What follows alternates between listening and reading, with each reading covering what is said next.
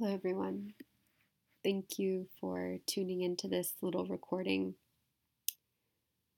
I feel that we are in a very big time right now, and there's a lot of information and a lot of misinformation being passed around, especially online. And it is really important to locate where the truth is for yourself because of this. In the hopes of assisting in that process for you, I decided to pull a card for the collective, and I used my friend Mary Beth Helen's Take Good Care Oracle deck for this purpose. So I shuffled the deck asking for a message for the collective, and what came up was expansiveness. And it is upside down. So I see this in two ways. One, as I said, I believe we are in a big time. There is a lot changing, there is a lot growing, there is a lot expanding, there is a lot of uncertainty, there's a lot. And we are about to enter into the vernal season, which is full of light and growth and possibility. We are about to enter into the new zodiac year, starting with Aries on the vernal equinox. We are about to elementally shift in terms of astrology from earth to air. And so, yeah, a lot is going on. And I think that we are being asked to think in really expansive ways. We are being asked to consider the collective, not just our chosen collective or the collective we desire to have, but literally the whole of humanity. So our consciousness is being asked to expand. Our hearts are being asked to expand, our awareness, our responsibility. And I think it's really important to take all of this into consideration right now. So that brings me to the second way that I'm viewing this card and the message from it, which is counterbalance. And a way to counterbalance all of this is we contract individually.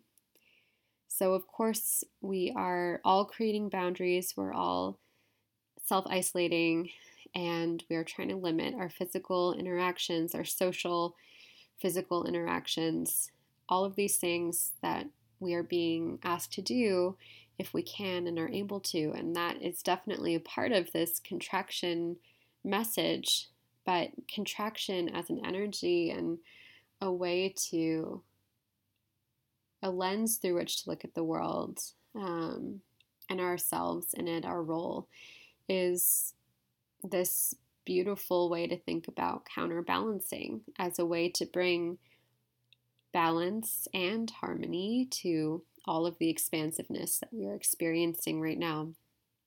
And I think that is what is actually some of the best medicine that we as individuals can utilize and call upon at this time. So, of course, contraction is, for most people, myself included, doesn't always feel very good. Oftentimes, it is painful or at least pretty uncomfortable. But it's really important. It's really important to pull back from this overly expansive mindset, this overly informative time, this time of big change, of big crisis, and get really centered in the very root of ourselves and the very root of what is most essential. So even in the midst of fear, which contraction and discomfort and pain bring with it, it's just important to kind of relinquish control that we have over what it feels like, so that we can get to that rooted place, that center space, that essential place within us. And I think if we think about it through the lens of labor, of physical childbirth and labor, contractions bring focus, immense focus and presence. If you've ever been at a birth or have given birth yourself, then you know exactly what I'm talking about. It's like the room changes, it gets quiet, the energy gets siphoned. It's very, I can't describe it other than that. It's all being pulled to this one point. Um, and the work begins here from that point. The work happens in this contraction state. And of course, then, you know, it releases into expansiveness. And we can think about this also in terms of breath. We inhale, we reach this point of contraction where we can't breathe in physically anymore. And then we express and exhale and release. So it's this great work we are doing all the time without even thinking about it. This beautiful gift that the body just does for us without us consciously making it happen. We also don't have to think about contractions in labor. Those usually just come on their own as well. So this idea of this kind of natural ebb and flow and us being in an ebb point, or the medicine for this moment being in an ebb point, is really beautiful and really natural. And I think it's the way to be really present with what's happening right now, to find the truth for you, to know what you need to nourish and stay grounded. And it's to retreat, to go within, to pull back and release yourself from the idea that we constantly need to go, go, go, to make things and produce things and buy things. It's in this contraction, we're faced with what's sustainable and the sustainability of constantly going and producing and consuming, and realizing that it's not sustainable.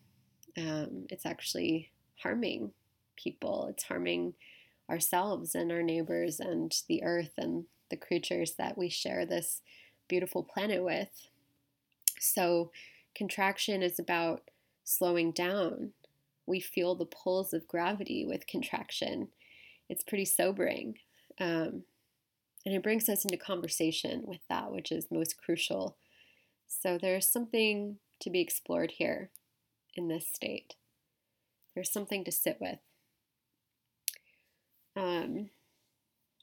Ultimately, this is a time for us to practice really small, essential things, to pay attention to how we spend our time and energy, how we exert, to reflect upon our actions and how our actions affect us as individuals, how our actions affect our spaces and relationships, and how that expands and ripples out into the larger whole, the larger collective.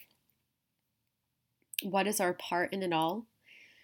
And I think it's nice in this way to consider contracting into our homes, into our shells, like a snail does when it senses someone coming up upon it, back to the center, not to empty, but to fill, to protect, to conserve, not to give outwards, but to receive ourselves on this inward stroke.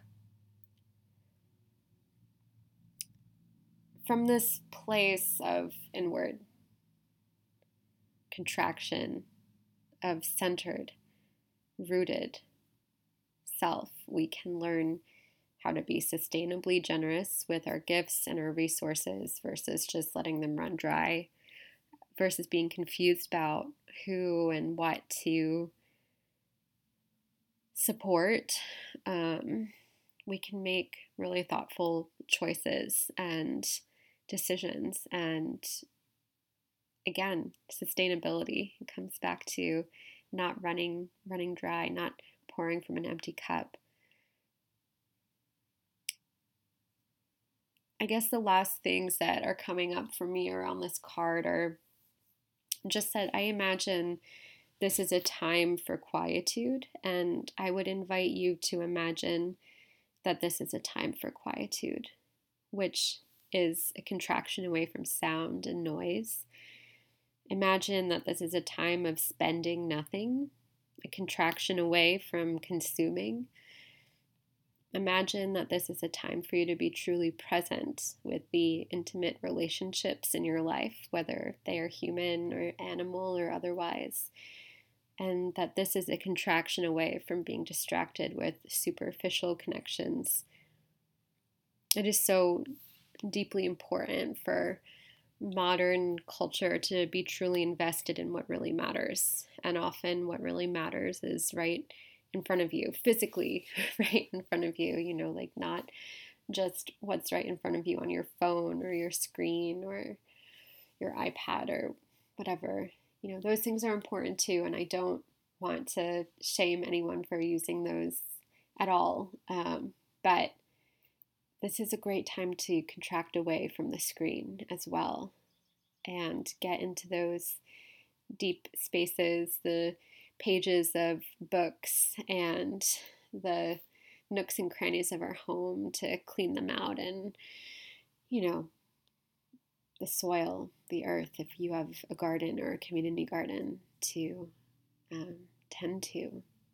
So contract your sight and your focus back to that, back to what's right in front of you. Anyway, I hope this was helpful. I am thinking of everyone who receives this newsletter from me. I hope that you are all well, and just know that I am here if you need to reach out. You can always hit reply, and I'm happy to answer questions, to share resources with you. We are all in this together, and I'm so very grateful to be in community with each of you. Okay, I will leave off here, and again, wishing you well, sending lots of love.